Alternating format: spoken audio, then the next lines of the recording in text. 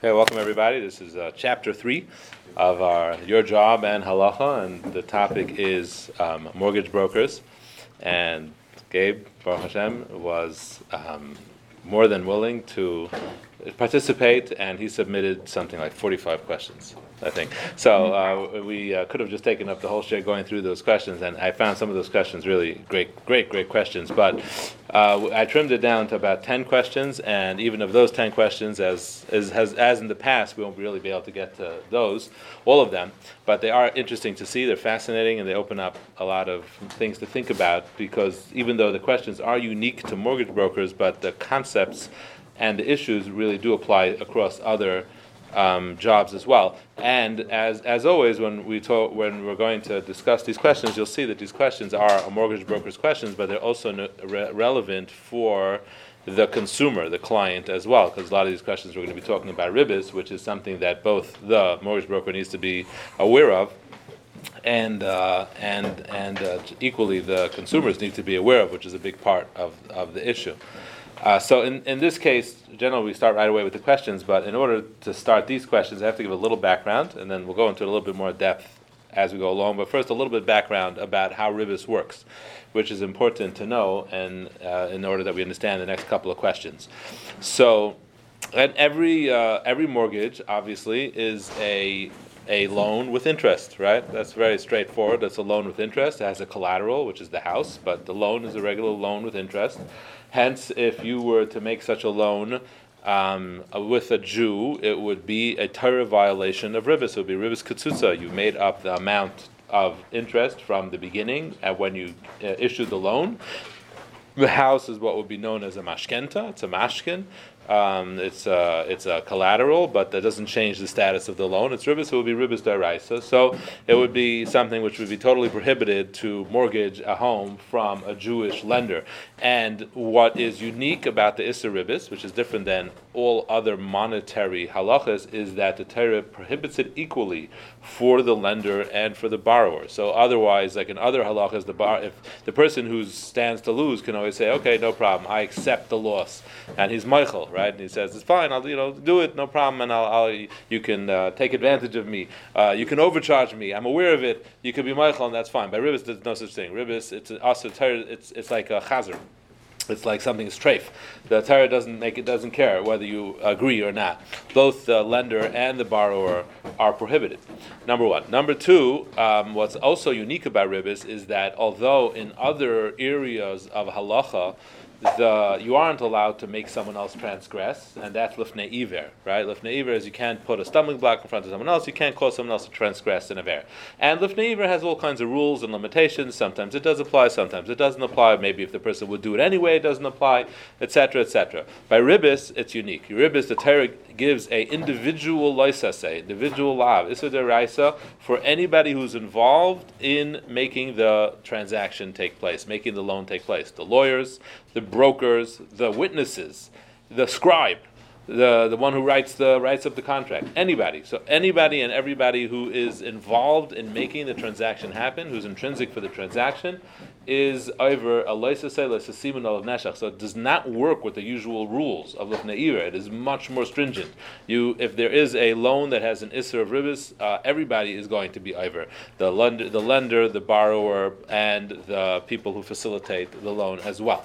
That's the next thing you have to know in order to understand the next couple of questions that's coming up. I'm sorry, deraisa. Leisasimun of neshach. It's an isser deraisa. Can you clarify if there's a nafkamina whether it's considered neshach or ribbis, or are those interchangeable? Those the Gemara says the same thing. Neshach and tarbis, the Gemara says the same.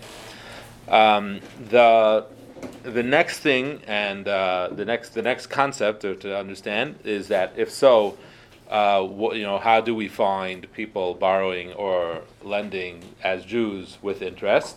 So there is a vehicle that was created by the Chachamim. It was actually, the concept is discussed in the Gemara, but in the Gemara that concept was applied in a certain way, and then later on in about late 1500s, probably early 1600s, the Chachamim saw the need because the majority of Jewish business was money lending at the time. They weren't really allowed to do much else. So there was a big need to create a way for for Jews to be able to make money from money. So they made something called a heter iska. And the principle of a heter iska is pretty straightforward. Heter iska is the foundation of a heter iska is that it's not a loan. That's a very important thing to understand about a heter iska. Heter iska means we are going into a partnership. What is the difference between a partnership and a loan? The difference between a partnership and a loan is that a loan, the lender cannot lose. Right? He gets back his principal plus his interest, no matter what you do with the money. You could lose your pants in the stock market, you still have to pay. And you have to pay back everything, plus the interest. Whereas a partnership, the partner stands to lose and to gain equally, depending on how successful you are with the money. So the number one is there's no way that you could make a loan that's allowed by the Torah. Loans are not allowed by the Torah. It has to be a partnership, and a partnership means that the person lending has to take risk. He has to allow for risk that he may lose money depending on how you are successful with your money. So then why would anybody want to do that, right? I'm willing to lend money with guaranteed return, guaranteed principal. I am not willing to lend money if I might lose it if you do a stupid investment.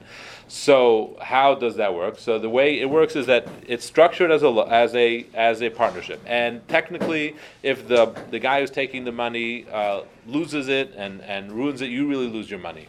However, if imagine in a regular partnership, right? There's a silent partner and an active partner, right? The one who's managing partner, general partner. So the general partner comes back one day and tells the silent partner, "Sorry, all the money is lost. It's gone." So what's the silent partner going to say? Prove it, right? Hey, it's very nice. You pocketed all the money, and now you're telling me it's lost. You have to demonstrate it. So in Halachah, there's two ways you can demonstrate something. You can swear, a shvua, and you can bring to Eidim. You have to bring Eidim to testify. So what we do over here is that we require, when we write up the document, we say that anything you say, any kind of loss that you want to report, you need to swear a shvua daraisa, which means you have to hold a sefer Torah while you're swearing. So it's a very, very, very strict shavua. And the way it works now is nobody makes shuvuas anymore. No Beis Din will administer such a shavua. So basically, we're telling you it's like this. You can come and say that there was a loss, and that's fine because it's a partnership, but you're going to have to prove it. So you're going to either have to bring two very reputable witnesses who know everything, which is very unusual to have that, or you will have to swear, which you most likely don't want to do either. So then you're just going to have to pay me, right? Because we're going to assume that there was profit. So I give you another option. I'll give you one other option. If you don't want to have to swear, you can pay 10% or whatever the number is, whatever the interest rate is that you're paying, pay that interest rate, pay me back the principal, and then we're even. And I won't require you to swear. So that basically what a heter iska is as a partnership. And the way that you're requiring the person to pay the interest is that in lieu of him having to swear to prove every part of what's going on in the business, instead he just pays you off and says, "Okay, now we're clear." So he's paying for not to have to make a shua, not to have to prove every step of the partnership. So even if in truth he did lose all his money, in truth he wouldn't have to pay you back, or whatever percentage of the partnership, he wouldn't have to pay back 50%, but he would need to swear, and he doesn't want to have to do that. So therefore that's the way heter iska works. That is the concept behind the heter iska. That's the way every heter iska is executed. Can someone choose to if they want? I'm sorry? Can someone choose to? Swear? So it's discussed in the Paiskim. Technically, yes. You will have a hard time finding a Beis Din willing to execute such a shavua. But yes, and that becomes a problem when you're making a heter iska with someone who's not religious. Right? And tell him, listen, I'm only going to lend it to you based on a heter iska because you're religious, right? So you're telling him, I'm only going to let you heter iska. He says, fine, okay, heter iska, no problem, piece of paper, reads, looks good.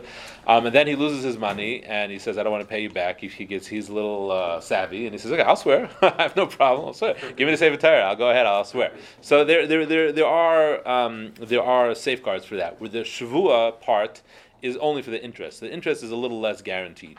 But the principle, we can require even more than a shavua. We can require you to bring two Eidim, and we can name who the two Eidim are, which is what it says in the heter iska, and it's the rabbi and the chazan or something. It's like two people you'll never have to be able to. So that's okay for the principle. So you can guarantee the principle in at least that much in a little bit more of in a safe way. So anyway, that's the basics of a heter iska before we get started over here. And then the last thing you need to know before Gabe gets going is. The bigger issue nowadays is that there are a lot of different institutions that you could borrow from, right? Typically, you only borrowed from a bank, and now there are other places to borrow from. There's credit unions, and there are even private lenders. So there's a lot of different ways to get money, and each one of those has a different status when it comes to halacha, and it's questionable with ribbis. And now I'll hand it over to Gabe. Go ahead, take it away. Okay, so just go through the questions. Yeah. Okay. Present them. All right, so question number one. If a company was Jewish owned and is publicly traded now, is a heter iska needed? What if they are partially publicly listed, such as UWM? Am I obligated to research? Okay, so that's a... So explain, what is UWM? So UWM is the number one wholesale mortgage company in the United States. It's owned by a Jewish guy, Matt Ishbia. Great guy. The owner of the Suns? Yeah, he just bought the Phoenix Suns. Yes, Wow. that's true. So You've spoken to him, it sounds like. No, but I've been in the same room as he. Yeah. Okay. So the So he started. Is this a credit union? so his father actually started the company, and it really originally started out as a small mortgage brokerage, and then it grew and grew and grew. In the last 20 years, it's now become this massive direct lending operation. Where do they get their funds from? So that's a great question. I don't know the answer, but usually these huge companies have warehouse lines. Which means it's like a line of credit, which they have, and then they'll close the loan. They'll take the money from their line of credit, close all the loans, and then most of them they'll sell off. They're not holding on to any of the loans. So those loans in are other gonna get words, sold off to Fannie Mae. UWM doesn't actually have $6 billion value sitting in their bank account somewhere, like other banks. Correct. They're not a depository. So They- a bank is a depository. They have They just deposits transfer. They're like a brokers, like as you're saying. Right. Okay. Go They're ahead. considered direct lender because, in essence, the warehouse line is theirs. That's their money. They're funding the loan with their own money that they're borrowing, and then they're actually only holding onto the loan for maybe 7, 10, 15 days, 31 days at the most. Right. Okay. Maybe 6, whatever it Oh, is. that's long enough to be a problem, but yes. Right. And then they're selling off the loan to Fannie Mae, Freddie Mac, or some other private investor. Right. So you have a Jewish guy. He owns a company. Right. It was originally private. Yes. Okay. How long has it been public? Very recently, a couple of years. Oh wow. Okay. Yeah. So it just recently became public, and Yes, very it's recently. how much of it is public? I don't know. I think it's under 10%. Oh, really? That little? Yeah. So he's still 90% owner. I believe so. Wow. Yeah. Okay. So you have a Jewish-owned company, literally Jewish-owned company. Right. Go ahead. Okay. So the question is, what if it's publicly listed, like now? It could be Rocket is more fully. It could be it's completely not privately owned anymore. I'm not sure about Rocket either. That was just part of your question. Do you have to start researching that? Right. Yeah. Go ahead. So, and then in general, one of the questions was, do I have to research every lender that I'm trying to make a relationship with? Like, who Right. owns the company? If I find the CEO and his last name is Jewish, does that mean he's Jewish? Maybe his Friedman. father's Jewish, Yeah. but his mother's not. Right. And he's really not Jewish. He just has last name Cohen. Does the CEO mean he's the owner? Like, is the CEO Right, so of that's- UWM the same guy as who owns seats? Right, It's usually so- two different people, right? So sometimes So I you'd get have on to the phone. you have to figure out who the owner is. Right? Yeah, Which is and even harder. sometimes there are multiple owners, and there's even like a venture capital firm that has a stake in the company as well. So it can get very It's very- difficult to very figure that dicey. out. Okay. Yeah. Okay. So 1 second. So now yeah. UWM, I believe, has a heter iska, right? Correct. They have something called a heter iska klali, which we're going to discuss. That's one of the things we're going to discuss. So that's I think a new innovation, right? When did they start I with don't that? know. I don't know. But not that long ago. I mean, I think I know the people who were involved and working out. I have a copy over here. This is actually you have to request it, right? I have a copy of. I have mine, but which is. you have to work it out with them, right? The brokers work it out. How does it usually Yeah, work? it's from the broker. You would get it from the broker. So the broker worked out with UWM. So a couple of Rabbanim approached them and explained to them and worked out heter iskas with them. And there's something called a heter iska klali, which we'll discuss later what that means, how that works. And here's a version of it. And it's a well-written heter iska. Has a bunch of whereases in it, and so that looks right. No, but it has all the necessary components of a heter iska, which we'll talk about. And it's signed by Julie Plotnick, who's the account strategy director. And then it's signed by the broker, I think, and then by So that's so they do have a heter iska, but it's heter iska klali, which we'll see is not as clear and clear cut as a regular heter iska is. Heter iska klali is a historic document which was a lot of debate whether that works or it doesn't work. Go ahead. Okay. It doesn't need to be signed by the owner themselves, the Jewish owner themselves? He can have his agent sign for him, so he has his director of strategy, account strategy signing it. That's fine. But why did they sign? Why were they open to this? Were they from or? They are not. Their brokers are. They are not. But it's if once you explain. See, typically, I was had a friend who was a lawyer who was part of a lot of these deals. He says typically you send the heter iska. He's doing a deal with from people, and the lender is someone non-from, right? So he sends a copy to the heter iska to the other guy's lawyers. They say, "Well, my client's not signing this. You could do what you want with that."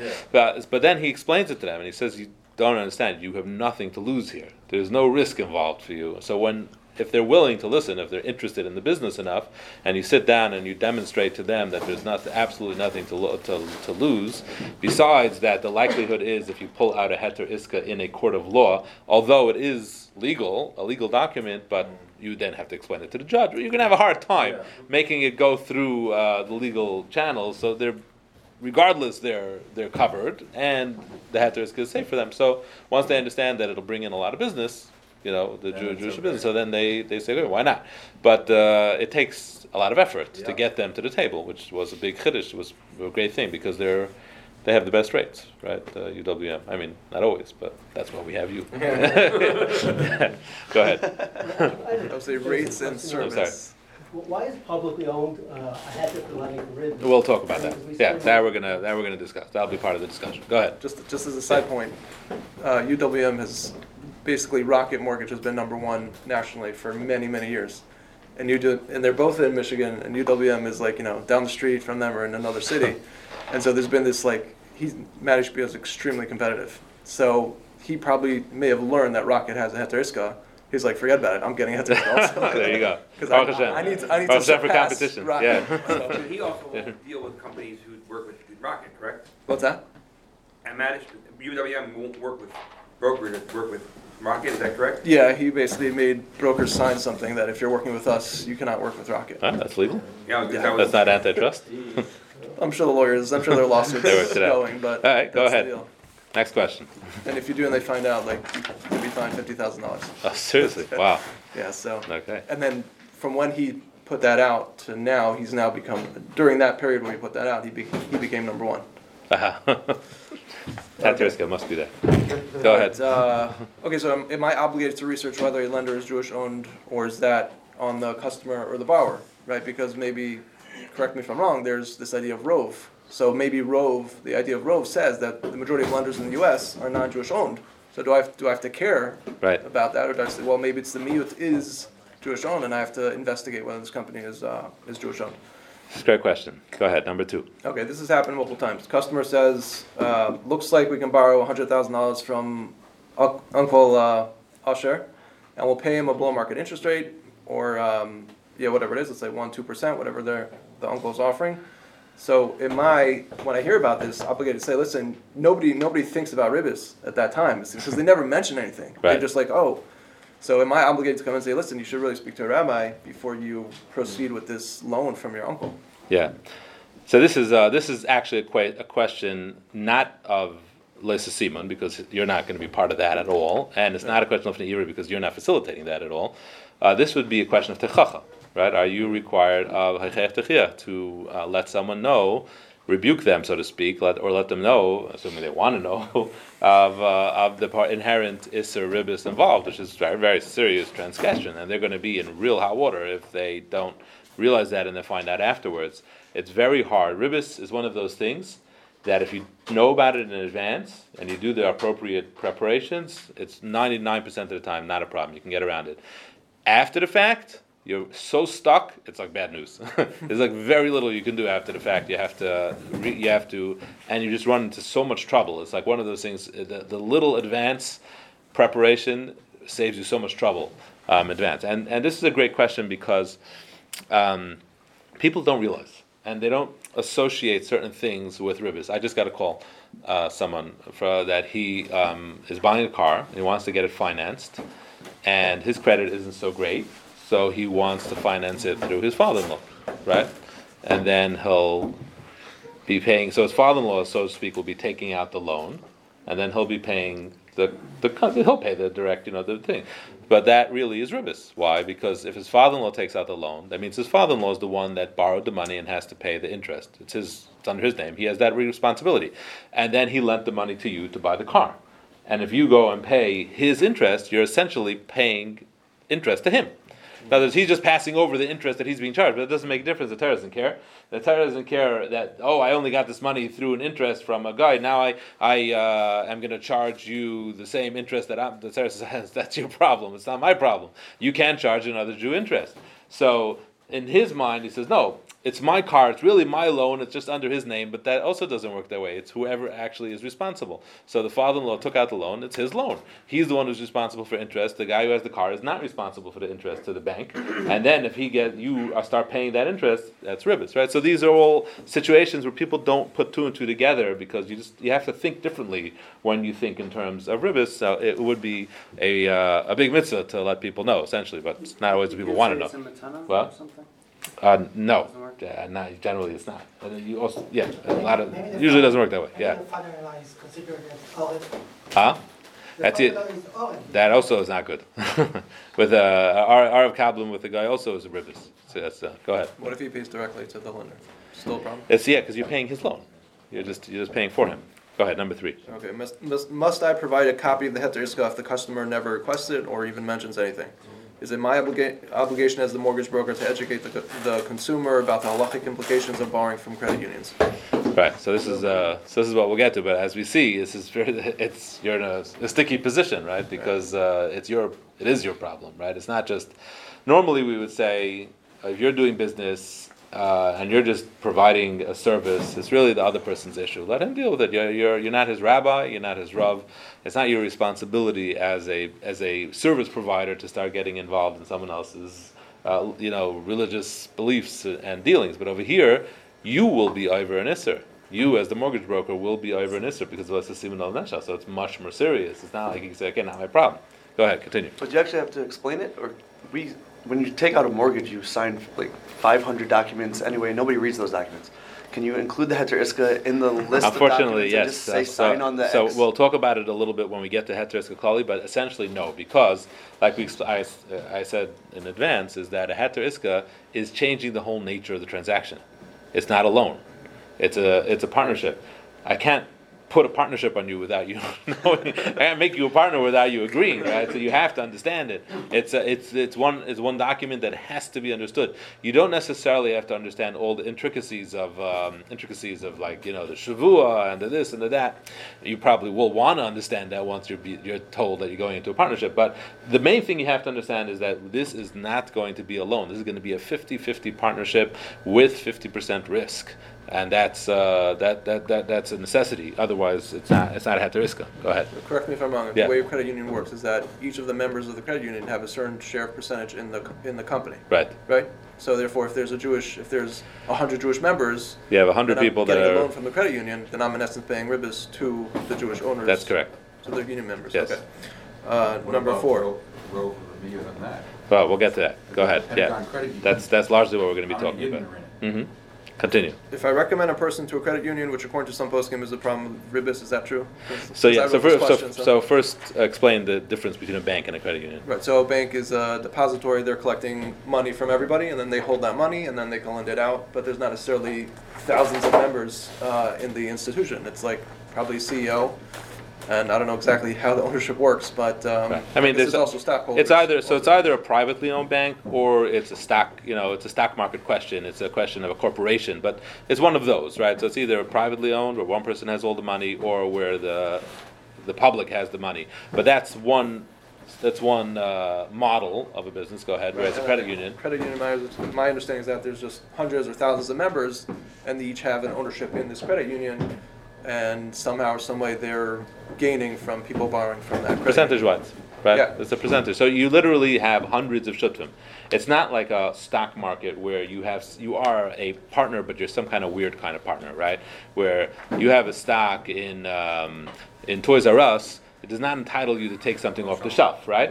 Oh, shelf, yeah, bad example. Target. You have a stock. You have even if you have a nice huge share in Target, even if you have a 1% share in Target, right, which is very, very substantial, very, very rich, you still can't go into a Target and take something off the shelves, right? You will be arrested and sent to jail for shoplifting. So it's a weird kind of partnership. You have. That's why a publicly owned company is halachically very, very hard to determine what kind of status it has, because you don't have typical kind of ownership. You just have this paper ownership, paper money. Whereas a credit union, it's your money, right? It's literally your money. So it's a very straightforward partnership of a lot of people. But we don't. The Torah doesn't care how many people. It could be 1,000, 10,000 people. Ribbis is usher, maybe even less than a shavuot pruta. So there can be thousands of members, but they all control their money. I think they can withdraw whatever they want, right? Whatever the rules of the credit union are, and they get a percent based on their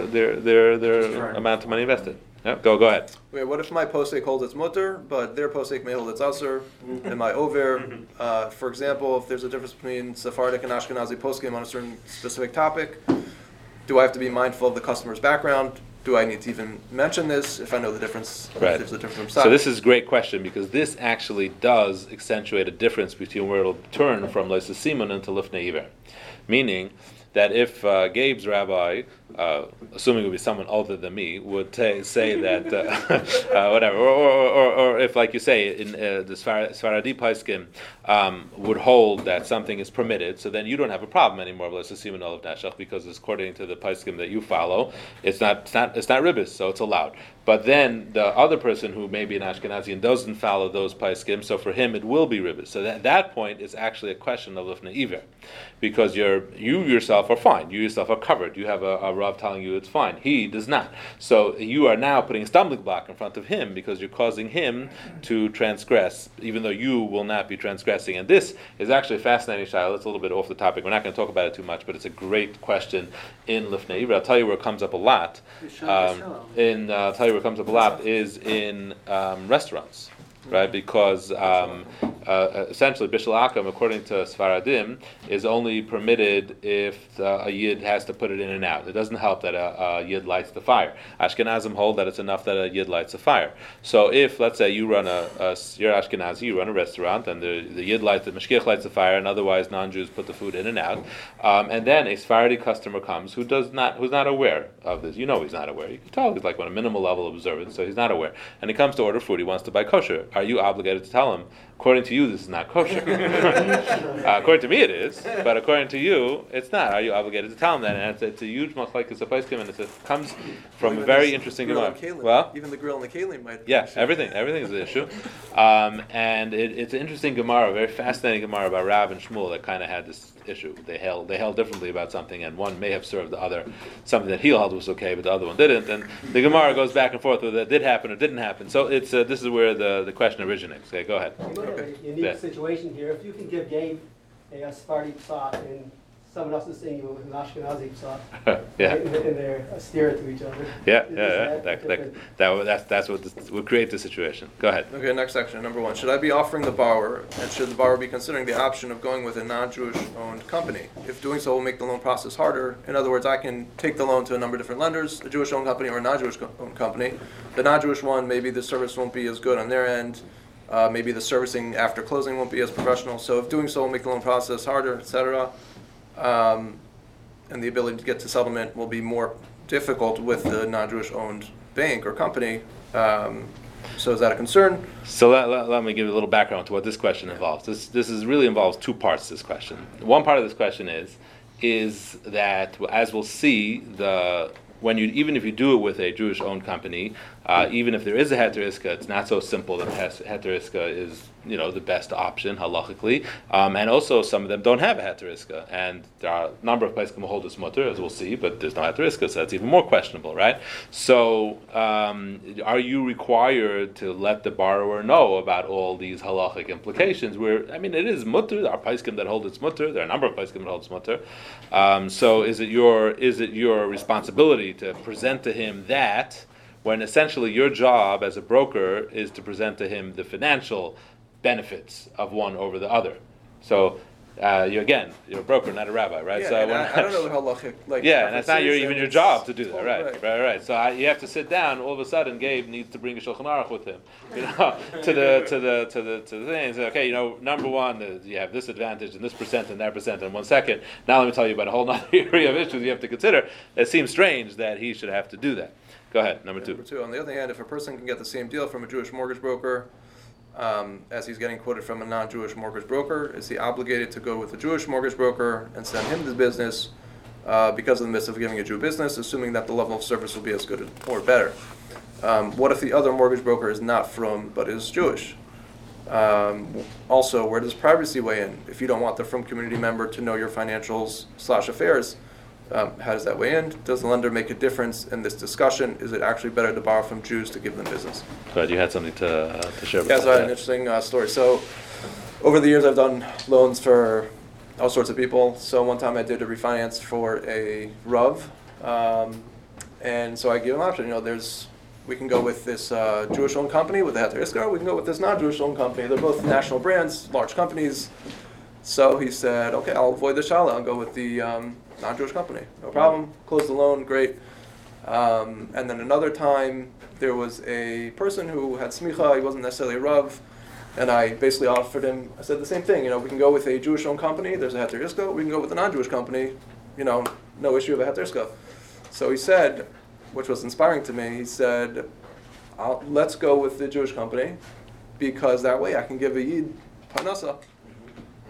And it's unbelievable, even though the Jewish-owned company doesn't need his loan. The guy is a billionaire. But this person had a perspective of, how can I help my fellow Yid, even if it means that maybe I'm doing something which is not according to all poskim. It's not only hashkafically, it's a chiyuv, isn't it? So yes, yeah. So this is a mitzvah. It's not. It's important to understand the distinction. There's a general mitzvah of chesed, of hechazak dabai, to assist other Jews in business, to support them, to help them. But that largely is if they need it, right? So that wouldn't apply to a billionaire. You don't have to. There's no mitzvah of hechazak dabai for someone who's a billionaire. He's fine on his own. But there's another mitzvah that we learn in Pasuk Parashat Bahar. Economy out of misecha. There's a specific mitzvah that if you have a choice to do business with a Jew, then you have to sell or buy or rent from a Jew. It's a mitzvah. It's a mitzvah to choose a Jewish business first, and then if that's not an option, then anything else. And here, that's what's a great challenge. I actually wasn't really able to find anybody who discussed this directly. Which one is better, right? On one hand, I have a mitzvah to do a business with a Jew, and on the other hand, I have a very questionable halachic deal, which involves a question of ribbis. One is a mitzvah deraisa, one is an issa deraisa. So what do I do here? Which one should I do? But now there's another twist here, which is fascinating. The other twist here, and this is also very relevant when you go shopping all the time, is that there's the lender, who's Jewish or non-Jewish, but then there's also Gabe, who's Jewish. And you're giving business to Gabe, right, who's the broker. So maybe that's enough. That, in other words, he's doing business with you and he's giving you the business, so he's choosing a Jewish broker and he's giving business to a Jew, who your supplier maybe is less important. I'll give you an example. You go to Shalom's, right? So you're going to Shalom's, not going to Costco. You're going to Shalom's, you're doing business from a Jewish-owned store. But do you have to buy the Jewish brand in the store? Do you have to choose Lieber's over Snyder's? Because that's also giving a Jew business, right? The supplier. Do you say, look, that's already history, right? That's not relevant anymore. That's Larry's issue. I am going to buy from Larry, right? So how do you have to take that into account? And that's kind of over here too. The person you're really dealing with is the broker. That's the person you're dealing with. So maybe that's enough that you're giving that business to a Jew, and you don't have to be concerned with every person down the pipeline, if they're Jewish or not. So it's a fascinating question as well. More if it's So that's a great question. Yeah. It's the minig is not to, but halachically it seems like you do have to. We'll talk if we have time. how much more? Yeah. That's also a question. So that we'll have to talk But about. it's- that is a That's one of the consideration. sources here. I don't know if we'll have time, but it's a what? I'll give you a difference to this. Now you've done your hishtadlus. You're going to get it from a non-Jewish company. 30 days later, they sell it to a Yid, And me as the owner, I have no control over that. Yeah. Now what happens? That's the big problem with Ribbis as well, right? That it's at any point, if it becomes property of a Jew, you're in trouble. That is an additional problem. Most of the loans are sold to Fannie Mae and Freddie Mac, which are Right. government agencies. So that's That's rare. fine. So the That's why mortgage it's rare servicer- for that to happen, right? No, you're saying the mortgage servicer is a Jewish-owned company, is a Jewish-owned mortgage servicer? Because they're just collecting the payments on behalf of Fannie Mae and Freddie Mac. That wouldn't be a problem, right? But it's probably rare that another kind of company would buy out a loan, right? Like Well, a they smaller buy the company. servicing rights. But not the loan itself. Right, no. That would be rare. There are some loans, like the jumbo loans, those are usually, or like the Doesn't mortgage. private equity buy them? They have Jews that are owners. The jumbo loans, In, yes, that's Uh-huh. not Fannie Mae, Freddie Mac. So that those does might be happen more also. of a- Yeah, they just more buy of up a the debt. issue, Just- actually. So That's all I interesting. know Okay. is me is the, my first coupon was due to company one, and my second through the end are due to company Yeah, two. it could- And it I could- don't know who's behind the thing, all I know is the company's changed. Correct. And Yeah. The first company was not Jewish, but the second company was. Right, but I'm saying if I your will- loan- I will say Even though that, the underwriter may be Freddie Mae or Freddie Mac, I'm still paying my No, interest. but- No, that does, they- it goes going to Freddie Mac. They own the loan. they own the loan. Yeah. Actually, I will say, I refinanced. How do you know? I did with UWM. I think when I refinanced. You can look up if your loan is owned by Fannie Mae or Freddie Mac. You can look that up. Yeah, I'm sorry. No, I think I did refinance with UWM, and I did use the Heter Iska, and then like a month later, you get this notification that your mortgage is still going to be serviced through the same thing, but it's owned by a different thing, and I was very happy. I mean, it was just 1 month, which I didn't even know if I paid interest in that month. The first month, I'm not even sure if I paid interest yet. You pay at closing though. You paid On Oh the yeah, purchase, right. you I pay paid a the percent. Yeah, right, which is an issue. But in any case, I was happy that I didn't have to rely on it for more than a month. So Is go Mr. ahead. Cooper Jewish? I still think that a lot of these questions have an underlying assumption, and maybe this is what Servicer, we're it's gonna okay. get to. But Because they don't own the loan. isn't it true that as far as Ribbis, when we're lending money we're borrowing money from any Yehuda, we're not really supposed to borrow with paying Ribbis. And we're lending to another Yid, it does make a difference potentially whether he's a Shomer Shabbos or not. So we're looking at groups of Yidden. Some of those things make a difference. Some of them don't. But I'm not going to get that deep into the intricacies. Not so much. Isn't that underlying all the questions? Not so much over here. No. But continue. So for the next question, I need to provide a little bit of background. Basically, let's say you buy a house, you close on the loan, and then you want to get a new loan before 6 or 7 months have passed. So basically, there's kind of like a rule that if the homeowner, you're the home buyer, if the home buyer pays off their loan, so either let's say you win the lottery, you pay it off, you get an inheritance, you pay it off, or you get a new loan to pay off the existing loan called a refinance. So if you do that before 6 or 7 months, then basically the original mortgage broker that helped you with the purchase of the home or the previous refinance basically has to pay back the compensation that they earned from that first deal. So now the question is, so having said that, so let's say that if I know that a homeowner used a Jewish broker on his last loan, can I come in as the new mortgage broker and offer them to refinance knowing that they just closed, let's say 3 months ago?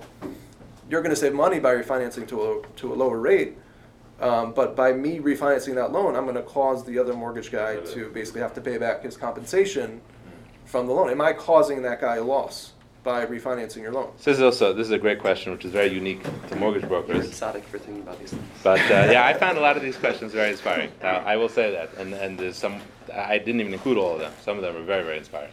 But I will say that this is a very interesting question because typically the rule is that competition, the Torah supports competition, and there's almost nothing that's limited by halacha. It's a very big misconception that people have. They think that they're protected by halacha. You can't compete. You can't do better. You can't open up a store right across the street from me. It's not true. The Torah says, the example the Gemara gives is that if he's distributing almonds to entice children to come buy by him, so you distribute peanuts. They say you compete. You have no rights. Everybody is equal heirs into capitalism. However, there is an exception, and this is the reason why this is different is because that's future profit, that's potential profit, potential business. That's fair game. You think it's yours? It's not yours. We can both fight about it. This is you already got that profit. You already made that money. It's in your pocket. and now if I compete with you, I'm going to make you lose that money. That's very, very different. And that's very unclear how we would look at that. Is that okay or is that not okay? Now, the reason why there is a twist here is because, well, who says the only person that should be considered is the other mortgage broker? What about the client, right? The client stands to gain over here, and he's the person that's supposed to be getting serviced, right? So maybe we should take his concerns into consideration, right? Another mortgage broker for the second loan. Either The way that guy's going to get a class no matter what. 'cause I'm he sorry? will Go to a different mortgage broker who's lending. Which is also possible, right? Assuming. But here, I think the better question but is... if I can delay, if we can somehow work it out, that it works for Stall. everybody to let Right. stall a little bit, and then Right. It's also an option. he keeps his compensation. If that's an option, You get your right. lower rate. But I think the better question is you wanna present this to your client, right? You wanna send him, you wanna present him with this business. Let's say he didn't come to you. You don't have what Ellie is saying, right? You wanna reach out to him and say, look, there are great rates now. I have access to great rates. That's why this is a very good question. Okay. And also, am I obligated to research and look in the land Yeah, records now to see who is who who? did the last Right, loan? right, Or do I just right. That I imagine you don't have to. put my That's head in already the sand? that's putting a lot of tzidkus into this. Yeah. Okay. Let's skip to the last question. One second. Let's Yeah. just skip to the last Number question. 4? The hashkafa question. Okay. I like that If question. I'm close to closing a deal, so basically, just a little bit of background. Usually, depending on what business industry you're in, there's a certain period of time where you're kind of on the phone and you're explaining things, and certain things take some time to explain. So let's say you get on the phone, call comes in, and you're explaining the home buying process, the contract, how things work, and then all of a sudden you realize, oh my gosh, it's shkias in 5 minutes, or mincha's coming up. What am I going to do if I don't leave now to drive to the mincha? I'm going to miss minyan. So, question is, am I obligated to stop this conversation, which is going really well, right? And I'm like building rapport, and I'm teaching them, and they're seeing my expertise. Am I obligated to stop short and possibly, especially if it's a call from out of the blue, out of nowhere? Like, it's so unprofessional to just. I love this question, everybody. The question is the answer for me. This particular question. I don't know exactly what the answer is, but I think to ask the question is already the answer, and that's why that's why I put this on here. It's a wonderful question. It's relevant to everybody in some way or form. So it's you're in a meeting with there's so many ways this comes up. There's so many ways that this is applicable. It's just a wonderful thing everybody should think about. And obviously, I don't think there's one answer to that question. It probably depends on a lot of different things in the situation and what's at risk and what's at stake and your reputation and et cetera, et cetera. But it's definitely something that should be on our minds. All right, so let's address some of these questions because this is fascinating. There's a lot of history over here also. So really, there's a whole bunch of things we have to understand, which some of them we explained already. We explained already how Ribbis works and how Ribbis is unique, that it involves all the parties. And now what we really have to start talking about is the publicly traded lenders. What is their status and how Heter Iska will work with them. So a little history over here is that I don't know at what point it became a thing for banks to start lending money, but the concept of lending money, obviously has a very, very long history. Like Shakespeare wrote about it. It was it was something, and as I said, it was a Jewish business, and that's why. I mean, you mentioned before that the Torah discourages taking interest even from a non-Jew as well. But nonetheless, it became the only form of parnasa that a Jew could have at some point in the Middle Ages. So then Taisus already writes that being that we don't have any other option, then it's okay to pursue that line of business. So money lending was a Jewish business for a very, very long time. But at some point I don't know exactly at what point it became very ubiquitous, but in mid 1800s is when banks got bigger and bigger and started lending, and then there were Jews that owned parts of the bank, and essentially, really, if you deposit money in a bank, I guess you're kind of like a partner in the bank, essentially, right? Because they have your money and they're using your money to lend out. That's what they do with your money, right? They invest it, they lend it to people. So it became a question, what is the status of those banks? Because they pay you interest for your money. Right? So in other words, basically, I'll tell you the way this started. The Kitzur Shulchan Aruch, right, Shlomo Gansfried, was in the mid 1800s or 1850s or so. He was presented with this question, and he writes in Kitzur Shulchan Aruch unequivocally that a Jew is prohibited from depositing money in a bank, or borrowing money from a bank. Why? Because he says amongst the people who have money in that bank, or are partners in that bank, or their capital is being used are Jews. Undoubtedly, there are Jews there, right? Some percent, minority, but there's a percent of Jews. So if you deposit money in the bank, they're going to use your money to lend to those Jews. So that you're the lender of Ribbis, you get that percent in terms of what the bank offers you, right? The bank offers you whatever percent. Why is the bank offering you that percent when you have a savings account? Because they use your money to make money, right? So that's why they give you a percent when you deposit money in the bank, because they use the money for money. So you're essentially lending a Jew, so it's a problem. And likewise, if you withdraw money from the bank, you're borrowing from another Jew who had deposited money in this bank. So he says no banks for Jews. That's what the Kitzur Shulchan Aruch wrote.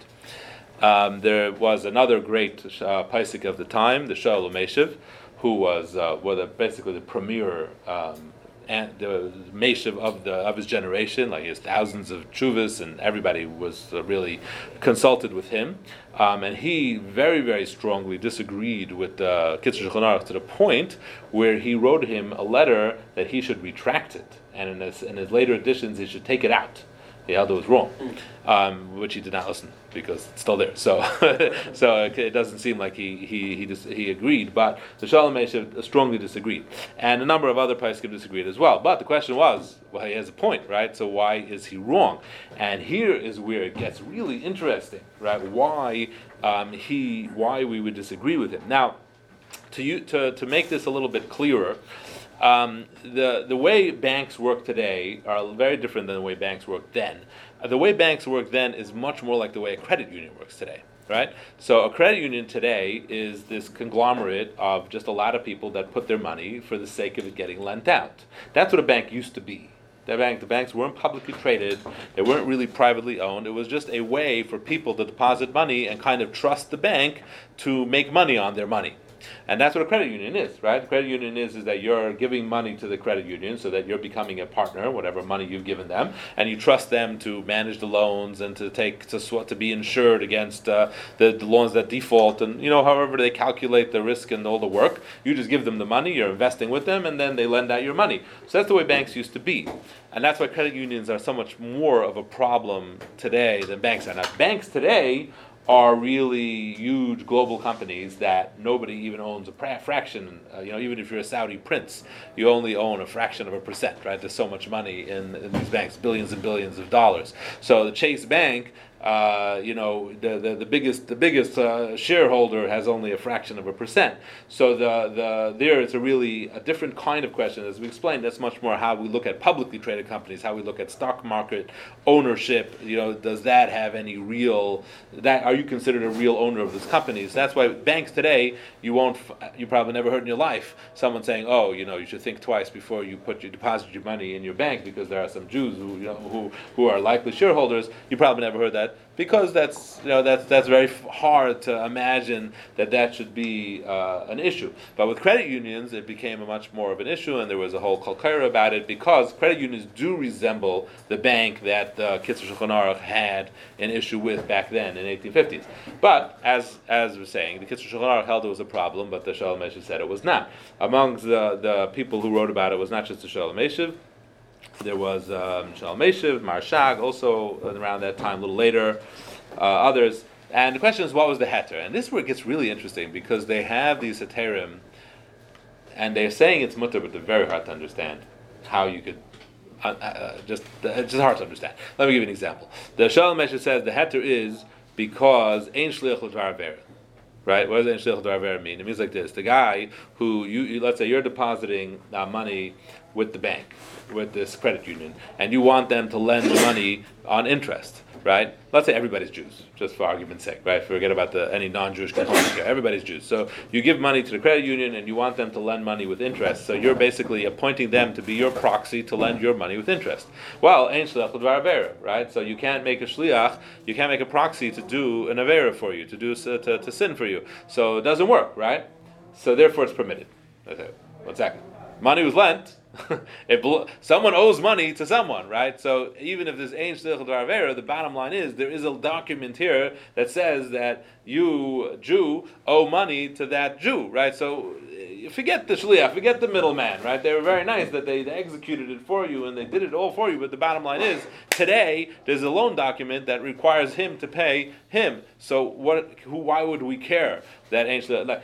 Where is normally ain't shliach d'avera? Normally ain't shliach d'avera is like I say, listen, I have a great deal for you. I have all the information about this bank. I know all the ins and the outs. I work there. I'll set you up. You're a professional thief. Go steal it, and then we'll split the money, right? So I made you my proxy to go steal for me. So it says, Ein shliach d'avera. He is the burglar. You are not. You are absolutely held not responsible according to the Torah. If you take the money, you have to give it back. But you're not. You haven't done a sin because he sinned, even though you set him up. And not a nice thing to do. But Ein shliach d'avera. But that's not relevant over here because over here there's a loan, and he owes you the money, so you can just kind of forget about the middleman. So it's very hard to understand. Likewise, they say the same kind of svara ein shlichus la'akum. Also, it doesn't make sense because the bottom line is. But this is what Shalom Yishuv says, right? So that he's saying it's mutter because of this, but it's very hard to understand. Then there's another kind of svara that another group of poskim say, and they say that the heter is because of rife. Right, the majority of the owners are non-Jewish, which is not a problem. So now we know there's two ways rife could work. There's two ways majority could work. Right, let's say in terms of food. So one way rife could work is what we call halachah rife. Halachah rife means like this: you have in your freezer, let's say for example, you were mafresh challah. Right, so you took challah off the dough, and that's usher to eat. That's treif now, right? But you want to burn it with the chametz and our pesach, so you stuck it in your freezer. People do that, right? And it was there, and then you had a whole bunch of other dough there, and then it all got mixed up. So you don't know what's what now, right? So now you have a mixture of dough which is usher to eat. That's the challah dough, and you have a bunch of dough that's mutter to eat, and you don't know what's what. So then we say bittul b'rayv. We say that since the majority, they're separate, but you just don't know which one is which. So now we say bittul b'rayv. Bittul b'rayv means that since the majority is permitted, everything becomes permitted. That's called bittul b'rayv. Halachah nacharav would be when someone delivered food to your front door, and it's looks like very kosher food. I don't know. They delivered let's say a cheesecake to your front door. Looks kosher. And in this whole city, where the only place they could have possibly gotten cheesecake from, there are 9 stores that sell kosher cheesecake, and there's 1 store that sells treifa cheesecake. So halachah nacharav means you can assume it came from the kosher store, right? Don't try this at home. I don't advise it, but it's very rare this is the case anyway. But that's the halachah nacharav. So there's 2 ways that the rave can be applied. Either you can make everything mutter, or you can assume that something came from somewhere. Now, so they want to apply both of them here. One thing they say is that, you got money from the bank. We could say the dollars you got were the non-Jews' dollars. You didn't get the Jews' dollars that he put in, right? So the non-Jew put in $100,000. The Jew put in $20,000. So the $500 that you borrowed was from the $100,000 of the non-Jew, not from the $20,000 of the Jew. That would be halachah nacharav, right? You assume it came from the non-Jew. Or they say bittul b'rayv. It all became non-Jewish money. Both of those things don't make sense. Right? The second one for sure. You can't be mevatel someone's money. I mean, it would be a great way to steal money. Right? I'll take your money, and then I'll mix it with my money. And then the majority is my money. So now it's all my money. Now you're laughing. The Gemara actually asks this. The Gemara speaks about this. The Gemara is talking in terms of places where your ownership makes a difference in other things, like the need for an Erev Tchumen, these kind of things. So the Gemara says there's no bittul by money. Right? My money stays my money. I can't make it out of your money. So that is just very. How does it make sense? How do you apply bittul here? So one of the poskim who deals with this says, well, you're right, but the way it works is that it removes the isser part of it, right? Now, there's lending with ribbis is an isser, so it kind of takes that off of it. So it's still, it's hard to understand. Like I said, the other thing is halachah nacharav also doesn't make sense because when there is a bank that has $100,000 of a non-Jew and $20,000 of a Jew, when you get $1 bill, it'll be that exact ratio, right? It'll be 10 to 2 ratio of 10 is 10% of it is the is the non-Jews. Every cent will be divided up. That's the way it works, because money is not a thing. It's not a piece of, right? Money is just is a concept. The way the Gemara calls that is milbul ha'tzah. That once money gets into the hands of whoever took the money, then it's not a physical thing anymore. It's just it's an amount you owe, and then it becomes a percent. That's all. So you can't say, oh, this is his dollars. There is no his dollars or my dollars. There is no dollars. It's just value. So again, very hard to understand. But understand, when I say it's hard to understand, this was the majority opinion. And this is what everybody was doing. If you deposited money in the bank, up till the point where banks became publicly traded, this is what you were relying on. And everybody deposited money in a bank. That's not a new innovation, right? That was the thing. Pillows and mattresses went out of style. And you started putting your money into banks, especially if you're a bigger businessman. So at that point is when they tried to figure out another approach. And the next approach was a heter isker klali. Right? And especially where you had smaller banks that had a lot of Jewish owners, that's when they try to come up with a concept that maybe let's go to the bank, let's approach the bank, and let's tell the bank that from now on, every loan that you execute, at least with Jews, will be subject to the terms of a heter iska, right? We'll put it into the bank bylaws, like you were saying. There's hundreds of those documents that the bank makes you sign. We'll add in another one, and this other one will be the heter iska. Now, the problem with that is the fact that, as I said earlier, you do have to know what you're doing, right? For a heter iska to work, it has to be a partnership, not a loan. So how exactly is that going to work? That the bank knows because it's in their bylaws, but everybody else doesn't even read through all the papers, so they don't even know. So this is why it went up and down, and we got very complicated whether this works or not. So initially, the way this thing was presented was by a Rav, whose name was Reb Israel Eger. He was actually a great-grandson of Rabbi Kiva Eger, but he was a Hasidic great-grandson of Rabbi Kiva Eger. He was the grandson of Rabbi Leibel Eger, one of Rabbi Kiva Eger's grandchildren. Rabbi Shlomo Eger's son, Rabbi Leibel Eger, became a Rebbe. He was a Talmud of the Chidush Arim, and then he became a Talmud of the Kotzker, and then he became a Talmud of the Ishbitza as they passed away, and then he became his own Rebbe. He was the Rebbe in Lublin. So, and he was Rabbi Leibel Eger, and then his grandson took over his position. This was Rabbi Israel Eger, and he unfortunately died in the Holocaust. So he was alive till the Holocaust. So he wrote a whole idea of this heter iska klali. This is the first thing over here. There was this thing, this top right over here. It's called Chayvus Drushim. This is a fascinating. It's great. They preserved all this for posterity. But this was a journal that was published by Polish rabbis. Polish Rabbanim. So he put this out in his journal, and he presented it to all the Rabbanim of Europe. And he said, here, this is my idea, and I'm inviting all of you to write back to the journal, and whether you agree with my idea or you don't agree with my idea, right? Pre-internet, or pre-email, or there was no other way. How else are you going to get in touch with all the Rabbanim of Europe and get them to interact on a public forum? So he did it with this journal. So take a look, let's read a little bit of how he presents it. Hine. Zekavir, it's already a while. I'm not able to rest. And I've been so sad to see how there's a big pirza, a big problem in keeping the Torah.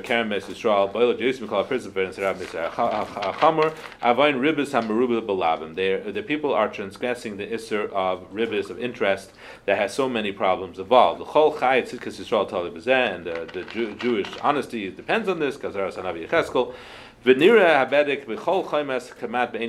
so many people are transgressing this. Why? Anybody who has any kind of business in the world, I borrow, I sell, I have credit, I buy on credit, I pay on credit. Right? So people are constantly buying on credit, and they are being charged interest on taking credit. In every kind of business, every kind of retail business, every kind of wholesale business, there's constantly credit, and there's a charge for credit. And they weren't not conscious of the need to make a heter iska in order to do that. Machmas chisarin, either because they don't know, or kal tadas, because they don't care. Will be yoiser mehesach tadas, and mostly because they're just too busy. Mitech b'halas hazman. These deals have to be done quickly. Will daven leiv gam habusha hayibechrena. They're also embarrassed V'harbe yifchudu pachad, and they're very worried sheyafsidu al yidei zeh credit im yidrush heter iska. Right? You're gonna, you're trying to establish a good reputation with someone, and you tell them, "Oh, I'm sorry, I need a heter iska before I do business with you." This is very nice. I'm going to do business with the next guy who doesn't require me to sign these extra documents. So they're going to worry that they're going to lose their credit. They're going to lose their credibility. The hamalva misyare, and the person who's lending is worried. Ulay yafsed a ribbis miyamechad, is going to lose the interest benefit for a day. Shiamoyes munaches lebeloyer v'acham, and he won't make any money that day. V'yesh kama meis me'achenim bnei Yisrael amasarsurim baver. Then there's many people who are brokers, and they're also doing averis. Hazayis misparnasim mizan, that's their parnasa. Umagam ha'iskim b'habankim, and the people who work in banks. Miyar b'nafshe lidrush heter iska. Who's going to start in a bank saying, "Oh, sir, you need a heter iska"? And so many of the people who funded these banks were Jews. And they're so on and so forth. So this is a problem. So let's skip to the next column where he comes up with his idea, these bolded letters. Stop the top of the next column. So therefore his idea is Shekol Ishmi Yisrael. Every person, before you go into business, okay? So when you turn whatever it is, 25, 30, you go into business for the first time, this is what you need to do. You have an obligation. You're invited to the Rav, and you have to write one time with the Rav, all your business, something. Well, but any business you can do with money, whether you give to others, what you take from others, you're testifying about yourself, you will only do it not alone, it'll only be a partnership, according to the way Chazal allowed it. Or even if you forget about it, or you won't be able to talk about it clearly at the time, because you're embarrassed, however it comes out, it'll be outside heter iska. Okay? So what does this sound like? Before you start, what does it sound like? Which tonight? Taras Adarim, exactly. You said you're basically doing a Taras Adarim, right? It's the same way a Taras Adarim in Erev Rosh Hashanah you say, "Oh, Neder Shani Yasa, blah blah blah," right? So even if I forget it, it's as if I never did it. So here you're saying any business I do, any job I do, whether I can talk about it, whether I can't talk about it, whether I remember, whether I don't remember, it's all a heter iska. It's never alone, and therefore all is good. And then there was part of the back and forth. Other Rabbanim who wrote, some of them said you should do it during Taras Adarim, right? That should be the one time a year you should write this. You shouldn't just do it once in your lifetime. You have to remind yourself every year, do it during a Taras Adarim. Other Rabbanim said, no, don't do it during a Taras Adarim, because not everybody does a Taras Adarim. It's funny, because like now everybody does. But in those days, I don't know, everybody went to shul out of Rosh Hashanah, so not everybody did a Taras Adarim. Do it by Mechiras Chametz, because everybody sells the Chametz. They want to be able to drink their schnapps after Pesach. So everybody did Mechiras Chametz, do it by Mechiras Chametz. Others say, make sure that the Rabbanim don't charge for the service. Because they're going to say the rabbis came up with a new thing, so they could charge for it, right? They said, everybody has to make heter iska, now you have to pay for the service. Anyway, so that was part of the back and forth, the practicality of it. But they said everybody should make this heter iska. So part of the problem, they say, is now a lot of people answered. It was very fascinating from all across the spectrum. Rav Aaron Kotler answered. His father-in-law, Rav Zalman Meltzer, answered. The Meir Arik answered. A lot of Hasidic Shapaiskim answered. All across the spectrum. A lot of people held of it. They didn't hold of it. One of the main problems they had was the problem that we're saying is that a heter iska doesn't work if you don't know. It's a partnership. You have to know you're going into a partnership. What does that mean? I'm doing a heter iska, but I don't want to mention it. Why don't you want to mention it? Because you know they're not going to agree if you mention it. So then what does it help? You're saying, oh, but that's really what it is. It's not. If they're not going to agree, so the fact you're not telling them, but you told your rabbi that that's what it is not going to help. Why can't it be like Mechiras Chametz? It's like, you're the shaliach, but we don't know. After that, we don't. Because you're trusting me to do whatever it is, right? So you're kind of putting it in my hands, right? And you're saying, okay, you take care of it. Why didn't they make it like that? Like all businesses have to go through the basing of the Rav. So because they didn't want. They didn't want to do that, right? Oh. I'm doing business. I'm trying to buy and take out a credit line and pay. I'm not going to say, okay, 1 second, let's sit down with the rabbi. No one was going to do that. Right. That was the problem. That was the whole problem. Nobody was doing it. Nobody was conscious of it. So this was the problem. But this was the first. This was the first version of a heter iska klali, where someone wrote a heter iska that was kind of covering all situations. Eventually, it developed into what they have for modern day banks, for like all Israeli banks have a heter iska klali, where it's part of the bylaws of the bank. And that's over here on the bottom is Rav Bloi Zatzal. He wrote the premier sefer on Hilchos Ribbis. The very first modern sefer on Hilchos Ribbis that dealt with all these issues was his sefer called Bris Yehuda. It propelled him into greatness. He was an unknown person actually. He was actually a banker. He worked in a bank, brilliant, Talmud Chacham Rabbi. And then after seeing all the issues in banking and understood finance very well, so he wrote a whole sefer on Ribbis. It was fat sefer on Ribbis. And he went for a haskama to Diane Weiss, who was the head of the Badat Seidach Reis in Yerushalayim. Diane Weiss looked at the sefer and he says, "I have a different job for you. Quit your job, and I'm hiring you on the Badats." And then he became part of the Badats, and eventually became, he was still alive when I was in Eretz Yisrael. He wrote a monumental work on Choshen Mishpat. Basically, he wrote on the whole Choshen Mishpat, similar to what he did with Ribbis. He wrote on the whole Choshen Mishpat, where he goes through all the modern applications of each area of Halachah and Choshen Mishpat. It's an amazing sefer, unparalleled. So anyway, so he writes about, I don't have to read it inside over here, but he writes that if it's going to work for a bank, he says it could work, but it needs to be, he says, not just that you got some teller to write the heter iska, that's not going to work. It has to be that the board of the bank agrees to it, and the board of the bank puts it in part of the bylaws that any loan that's executed, as long as the customer wants it, it is done according to the heter iska. It is a partnership, not a loan, according to these rules, and it has to be actually in the actual bylaws of the bank. So Israeli banks have that. Israeli banks do have that as part of the bylaws. They also have a big sign on the wall in Israeli banks that says that all the loans are being done al pi heter iska, and it has, I think, a whole language on the wall. So that's the way that is done, which is good. In Lakewood now, there is a bank in Lakewood that opened recently, a couple of years ago. I forgot the name. That they, what? Cross River. What is it? I think it's Cross River. Could be.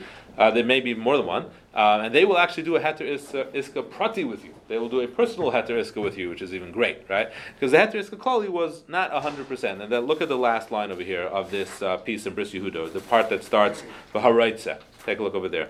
If someone wants to be machmer on himself,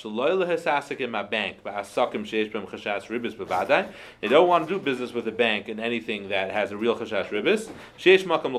It is a valid chumrah, right? So, in other words, to not want to use a heter iska, that's not such a valid chumrah, because heter iska is really established halachically. Heter iska is no problem to use. But a heter iska koli is not so straightforward, but that is it. There's enough to rely on, but that's a valid chumrah if you don't want to rely on a heter iska. Just in terms of what Gabe was asking, should a person choose to say, I'd rather do business with a non-Jewish owned company rather than rely on a heter iska koli, there is definitely something to that, right? Because a Jewish owned company, even if there is a heter iska, it's a heter iska koli. It's this kind of general heter iska. You're not actually you're not negotiating the terms of your particular loan with them, so it's not as simple, and there is definitely room to be machmer on that should you choose to do so. That would supersede giving business to That's a good question. I don't know the answer to that, whether it would supersede giving business. I don't know. But it's definitely something to take into consideration. It's a consideration for at least the buyer to decide. I don't think it's the obligation of the mortgage broker to present chumras. I don't think that's your obligation, but it's if they ask you, you can refer them to it. You don't have to. You can be honest about it. Definitely, I don't think it's your obligation to present that to them. But it's pretty much, it is very well established.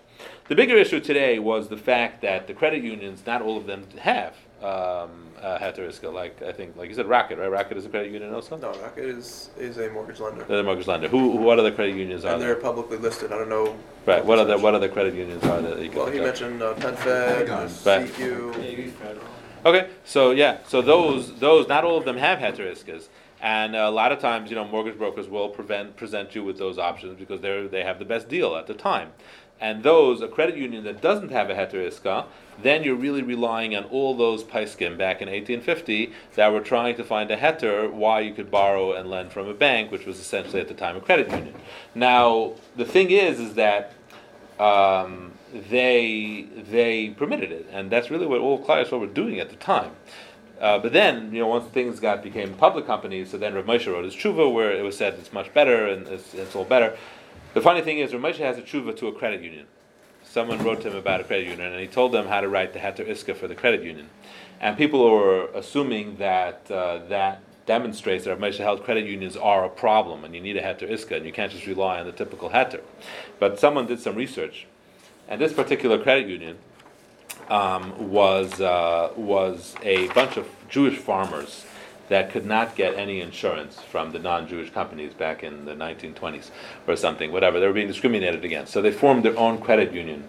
And here's the name: the president, the vice president, and treasurer was Rosenberg, Rosenblatt, and Reichman. The board of directors was Murmelstein, Cohn, Benenson. So there were no non-Jews. It was all a total Jewish credit union. So that's why Ribbis, obviously they needed to write a heter iska. There was no tzad heter over there. So sometimes you do have to know the background of these chuvas, what's going on. But anyway, as I said, credit unions, it's definitely a very strong argument to say that it's a established heter, and that's a good case where you would have your shaila, not Sephardi and Ashkenazi, but where some people would be going that David Feinstein held it was a problem, Shmuel Kamenetsky held it's a problem.